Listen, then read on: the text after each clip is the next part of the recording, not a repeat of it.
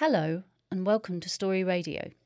Today we're talking to Tracey Rose Peyton about her debut novel, Night Wherever We Go. Tracey, welcome to Story Radio. Hi, how are you? Tracey studied at the Missioner Center for Writers at the University of Texas, Austin, and her short fiction has been published in Guernica, Prairie Schooner, and a compilation of the Best American Short Stories 2021. Her debut novel, Night Wherever We Go, has just been published by Borough Press and examines the lives of 6 enslaved women on a struggling Texas plantation just before the Civil War. Tracey, I found Night Wherever We Go a gripping and moving read. Could you tell us a little about how it came about? Sure. I was reading a historical social history book called When and Where I Enter. It's by Paula Giddings. And it's a social political history of Black women in America. And in it, she has a chapter on resistance under enslavement.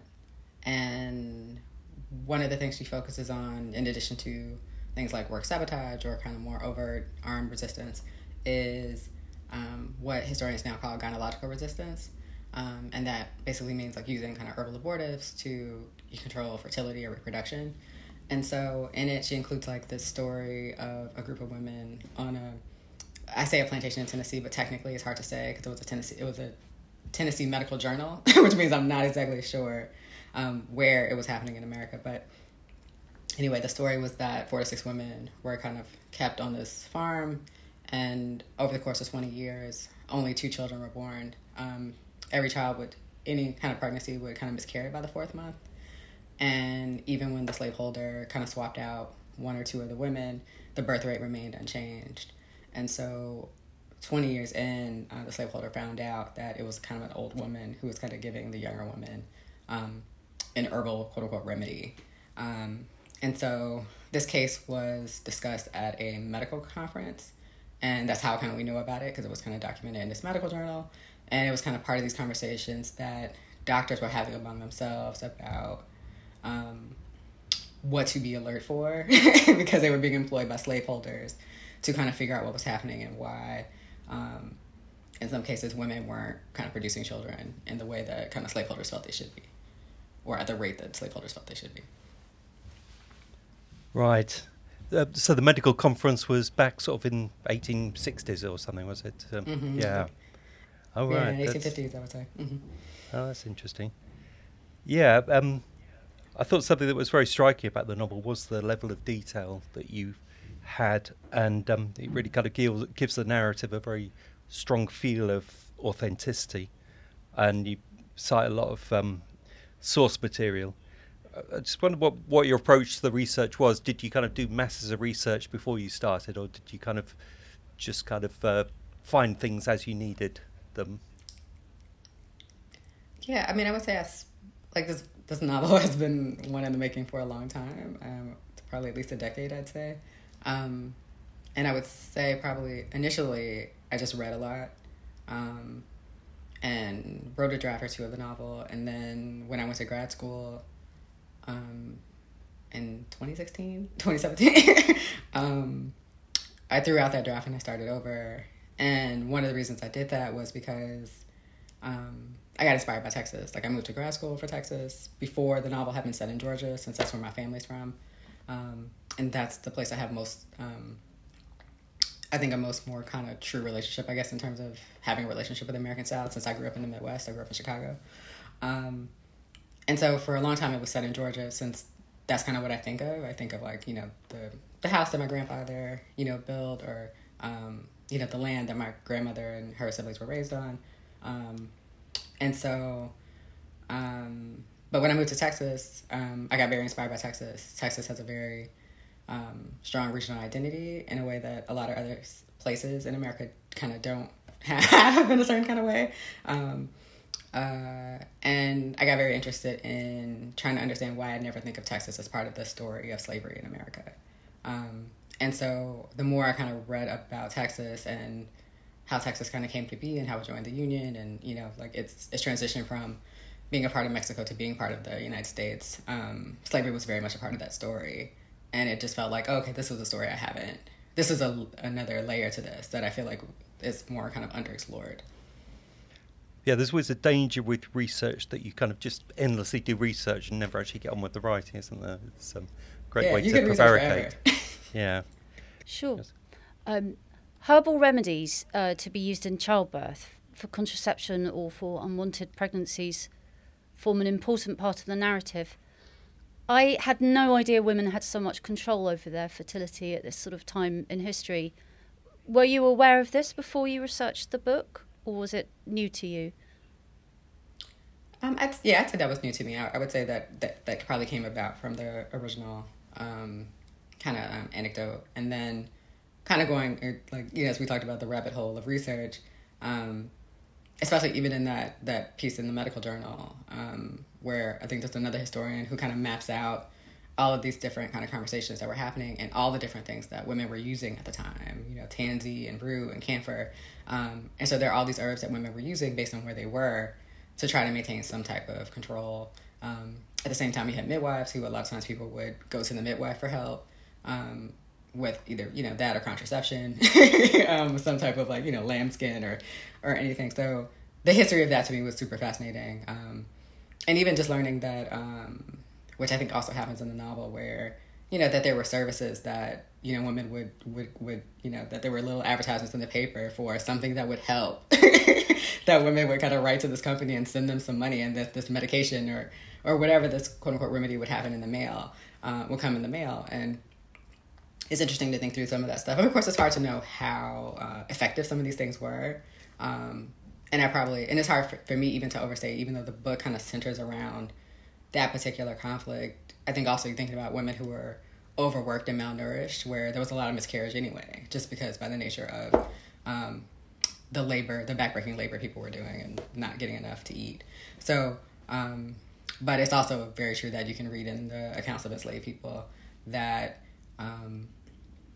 that women were more and more aware of their fertility and taking control of it. And there are narratives where you see people talking about how often women were chewing cotton root, and women who were kind of determined that they wouldn't have children in their enslavement, that they were going to wait for emancipation whenever that happened, and they would only try to have free children.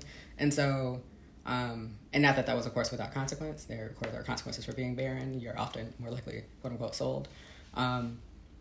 But it's interesting to think about that these are not, I think people like to think these are new conversations, or especially what's happening in America now is a new phenomenon, and it's not. It's a very long, long history of reproduction and women being kind of trying to control the forces of their own reproduction. I was very impressed by the dialogue in the book. It sounds so natural and convincing, but it must be tricky as well to make it historical and yet so sort of immediate. How did you approach doing that?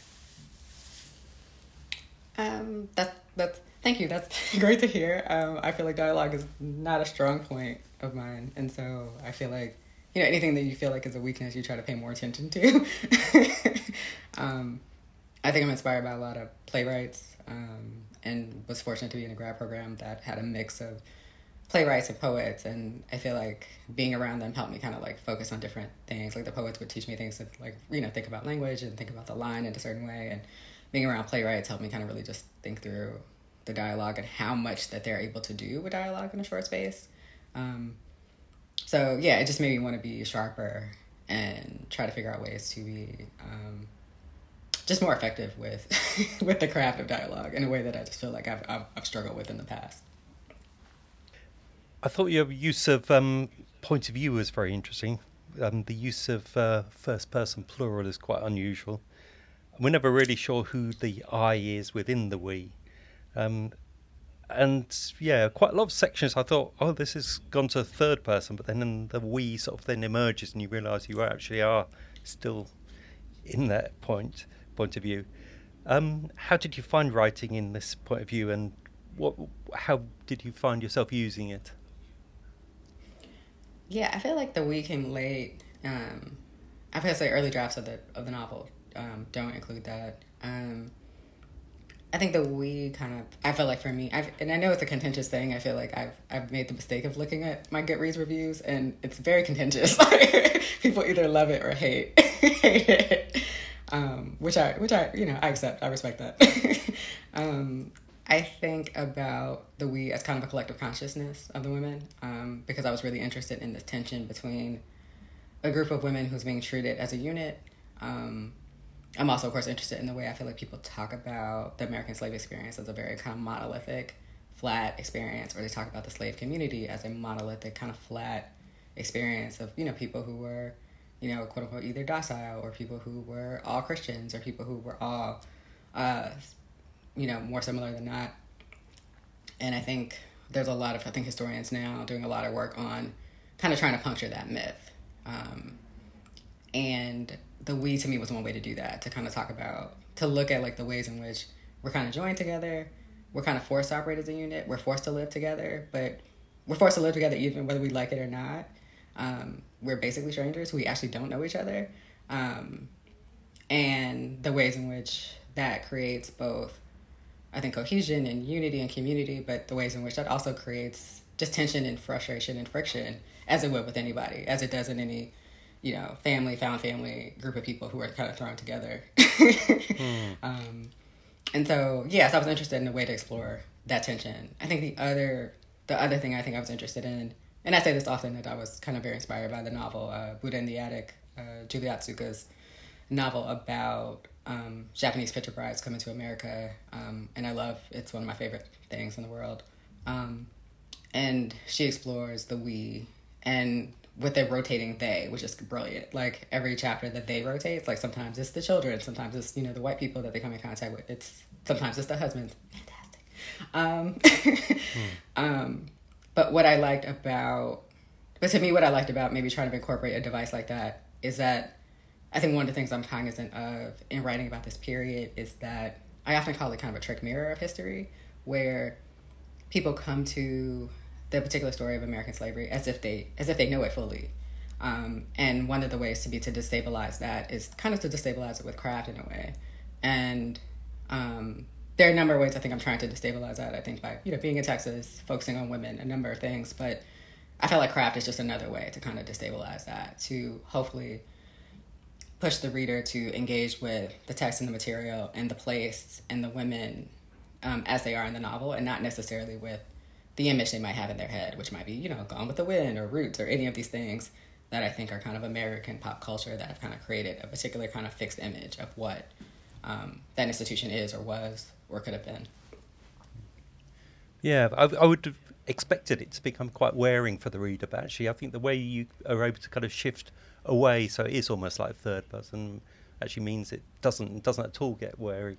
And I thought it really worked well. Magic and the supernatural play a huge part in the novel, and the women draw a lot of strength from this. It's one aspect of the novel I find really fascinating. Can you tell us more about the beliefs of the characters? They come from different places in terms of their religions and beliefs, and some characters change their beliefs through the novel as well.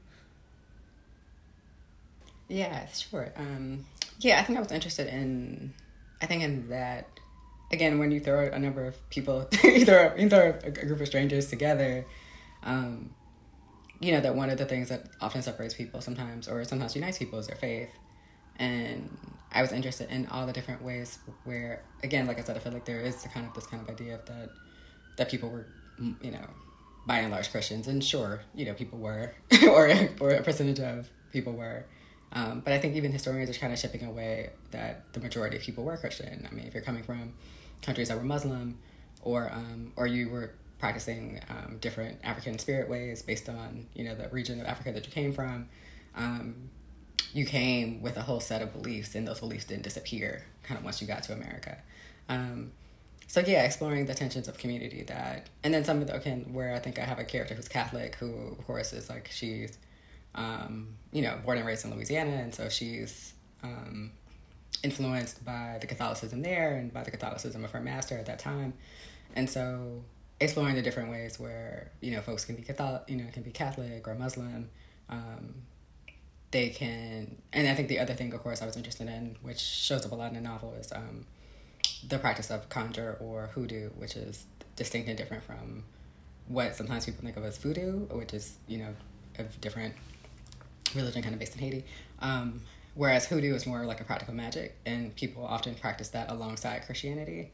And you'll see a lot of remnants of that in Black Southern culture. Like I would say, even talking about these with my own mother, who would not describe, her mother or her mother or practices in the community where they were very strictly Christian, but that there were things that they believed that were connected to, conjure or folk magic, that people have the power to do you harm, by getting, hold of your hair, getting a hold of your blood, or any of these things, and that there are other forces at play than just what we can see.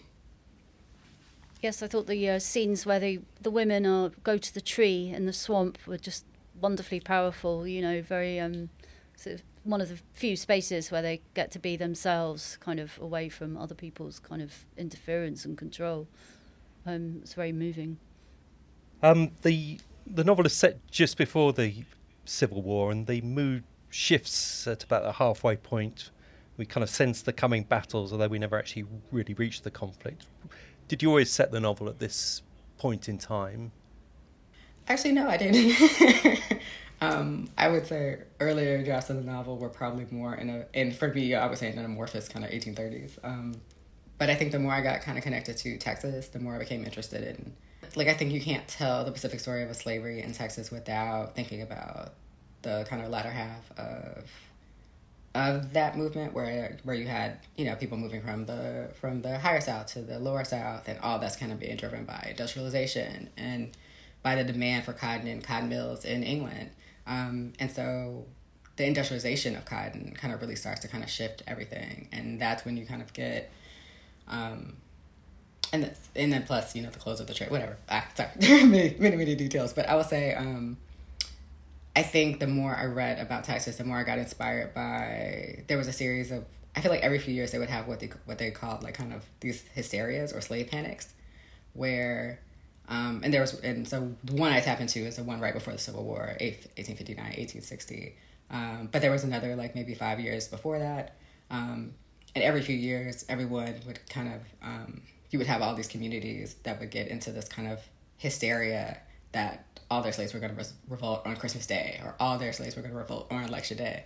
And to me, it just kind of spoke to kind of the panic, the constant friction and tension of the institution, where the people were scared. The people were scared all the time.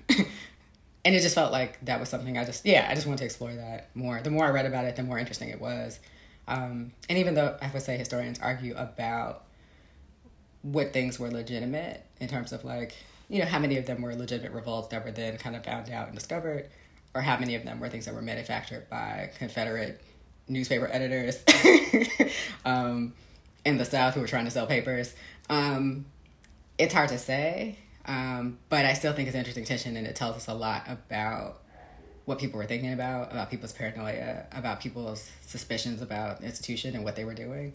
That just felt like a really kind of rich place to tap into. Yeah, I mean, the Luces can obviously really feel the change coming, and they're kind of very scared by it, aren't they? Did you find that the material you were kind of encountering changed your own racial politics, or was it just stuff that you were so aware of anyway that it didn't have a lot of impact? I would say, I wouldn't say anything changed, I guess racial politics, is because, racial politics in America are very entrenched, I would say. And so I wouldn't say there has been any shift there. I would say if any shift at all, it would just be around, I think, just learning the kind of stories of midwives and how they were involved and how closely they were involved in communities. And I think I learned from my own mom that she and most of her siblings, with the exception of her youngest brother, were all delivered by midwife. And I just thought that was kind of interesting, because I would say in America, Black midwives especially were kind of pushed out of the American medical field around, I would say maybe around the 1970s. So those kind of pieces of having a lay midwife in your community who has a relationship to you and your family, who is someone you could kind of go to for medical assistance and help, I think kind of learning about that just kind of put into perspective a lot of the kind of things that are happening in America now, and I would say and have been happening as far as like maternal mortality rates, particularly kind of lack of support for new moms. And so seeing that, like, okay, when we lost this piece of the puzzle, that had a real impact, and has continued to have an impact on us for a very long time.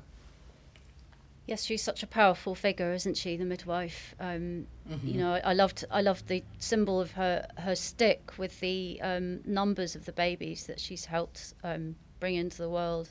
That was a lovely image. Yeah, and it's interesting that women's fertility is still a big political issue in America. Yeah, it is. I mean, I think that's the other thing to me that it's interesting. Like I didn't expect to write a book that was timely, but I mean, I would say I think I was always inspired by the current moment, and I would say the current moment then was different, but it was still. I mean, you could kind of but you could see this moment coming. You know, going into a Planned Parenthood was like it still is, but it was like going to Fort Knox. I remember going the first time I went. I think when I was maybe like 24 or 25, and it's like a big glass, fortress that you have to walk through these two security whatever to get through, just to get your little appointment for your exam. And I think it just made me interested in that and the long history of from everything from eugenics to forced sterilization. So the state has always been interested in who mothers and who doesn't, and who has children and who doesn't. And I think it just kind of puts in relief again, like that this is a long road, and that fight is never over. And it just continues in different forms. Could you tell us a bit about your writing process? Do you share early drafts with other people? Do you plan extensively, or do you find the story develops as you go along? Or I would say I'll probably do a little bit of both. I do typically have a plan just because it helps with my anxiety. But I give myself freedom and space to move away from the plan. So, if that day I know I'm going to write this scene that's part of this section where X, Y, and Z is supposed to happen, like that's the goal. And then if something better comes along in the space, or characters kind of go off in their own direction, I'll let them do that. But yeah, I think having a plan for me is helpful. I have friends who don't have plans, and they just kind of go where the novel takes them, and they figure that out where the novel's going through their drafting process, and that it feels terrifying to me. And how have you found the process of being published? Has it been kind of what you expected, or has it been very different? It's great. It's interesting. I think it's a little destabilizing. I think for new authors, I think in the sense that, I think one of the things I kind of talk about sometimes is, these characters have been with me so long. I've been with them, at least a decade. And so, and that I think once I kind of finished the book and turned in my last round of edits, that I was kind of cranky for a while. And I didn't know why I was cranky. And I was like, and I'm pretty much typically a person who's pretty even, like typically in good spirits, I'd say. And so I was just in a really bad mood for like a month. And I was like, what is going on with you? And it was like, oh, right, yes, you don't have, you don't have the book. You don't have these like women that you spend time with every day. And I think, so that was destabilizing and shocking to me in a way that I didn't expect. I think like initially you're just like, I'm just gonna be so glad to be done. I can finally take a break. And it's like, oh no, but it's actually, there's something very, I think stabilizing about a long project like a novel. And I think especially during the pandemic, I think it's very anchoring. And so to be without the anchor, you just kind of feel unmoored for a little bit. Probably makes the next question slightly obnoxious, Tracey, but what projects are you working on next, or are you just having a well-earned break and before you move on to the next project? I would probably say I'm in the break. Yeah. Probably in the break. I think just because I think some of the promotion stuff, like I think I haven't figured out the balance of like, oh, okay, I have a day job and then there's book promotion stuff, and then I should be working on something new, and I just haven't figured out the right balance for those things yet. And so, which is, a good problem to have, but I haven't figured it out yet. Fantastic. Well, it's such a wonderful novel. I strongly recommend all our listeners go out and buy this one. It's magnificent. It's been wonderful to speak to you. Thank you so much. Thank you very much. Thank you so much. It's so lovely to be here with you. When we became we, Texas country was still new, only a few years old in the Union. Navarro County was known as a land of wheat with dreams of cotton. Corn was a sure business, but men like Mr. Lucy came to Texas with cotton on the brain and dragged us along to make sure the land would yield. He had been unlucky before, we knew from Junie, because she had been with the Lucys the longest. She had worked for Mrs. Lucy before she was a Mrs., then was carried off to Wilkes County, Georgia, where she worked field after worn-out field as the couple's debt grew and grew. And she told us how they packed up and left in the dead of night to outwit angry creditors that threatened to seize what little he had left. By then, all Mr. Lucy had between him and sure ruin was 30 worthless acres and 3 slaves. They took to the road in 2 wagons stuffed to the gills with furniture, clothes, crockery, and seeds, the Lucys fighting all the while, their 2 small children screaming in fits. Harlow droned on about a vision from God, about a land of plenty, while his wife called him a fool with foolish ways, her pitch increasing with every mudhole, every windstorm, every feverish river of dirty water. God's favor would surely shine upon them, Harlow assured her. But when their 2 male slaves were seized and held at the trader's office in New Orleans for outstanding debts, Junie wondered if Lizzie was right all along. She knew she had only been spared a place in the trader's pen because on paper, Junie belonged to Lizzie, a dour slave held in trust for Lizzie's children. Junie never told us much about the 2 men who had been seized, if they were kith or kin, and if that was the reason she didn't work in the house for Miss Lizzie anymore. Instead, she told us about the tavern in New Orleans, where they stayed for a couple of nights, how she sat on the back steps outside the kitchen, eating a bowl of bland rice, while the men's voices, drinking and carousing inside, carried out into the alley. How she was listening for Harlow's voice, to hear how he might go about retrieving the 2 men, and how long that might take. He was sitting at a table a few feet away from the door, downing beer with his Uncle Pap, a Louisiana merchant, and she wondered how long Pap would continue bragging before he offered to pay Harlow's debt. But that offer never came. Instead, Pap told him, start fresh. Take what you have left and invest in women. They are cheaper than men and more versatile, can not only pull a plow and clear land, but can cook and clean too. And best of all, they can breed, increasing a master's profit year over year every time a child is born. But be careful, boy, about using your own seed, the man warned. Out there, you'll want heartier stock, and while half-breed girls fetch top dollar down here, outside Orleans, you can hardly get 2 nickels for them. At the market in Louisiana, Harlow asked us all the same questions. Had we born children before? How many? And had those children survived? In the back rooms of the auction houses where they pulled dresses up to the neck, squeezed breasts, thumped hips, examined teeth, more questions were asked about the history of our wombs. Our previous owners, or the brokers that negotiated for them, were asked about our health. Were we without venereal disease or tumor? Were we verifiably sound, and would a doctor certify to that fact? Harlow was teased about his need for certification, while the rest of the planners assured him they could read a slave body like a book, to determine with their bleary eyes and grubby callous hands all one needed to know. Alice, Sarah, and Lulu were acquired there, along with Patience and her young son Silas. Nan, having been in Texas prior to the war with Mexico, was picked up in Houston, too old to be a breeding woman, he was told, but a good cook and doctoring woman, which he figured he would need out in the wilds of the upcountry, where the land was supposed to be better, albeit remote. But like us, the land proved finicky. Nothing grew sure or full under one bout of unrelenting sun after another. Cotton buds fell off the plants, the bulbs never growing full size, or they rotted with too much rain. The corn planted survived, while the laid corn withered. And so far, not a new babe born among us.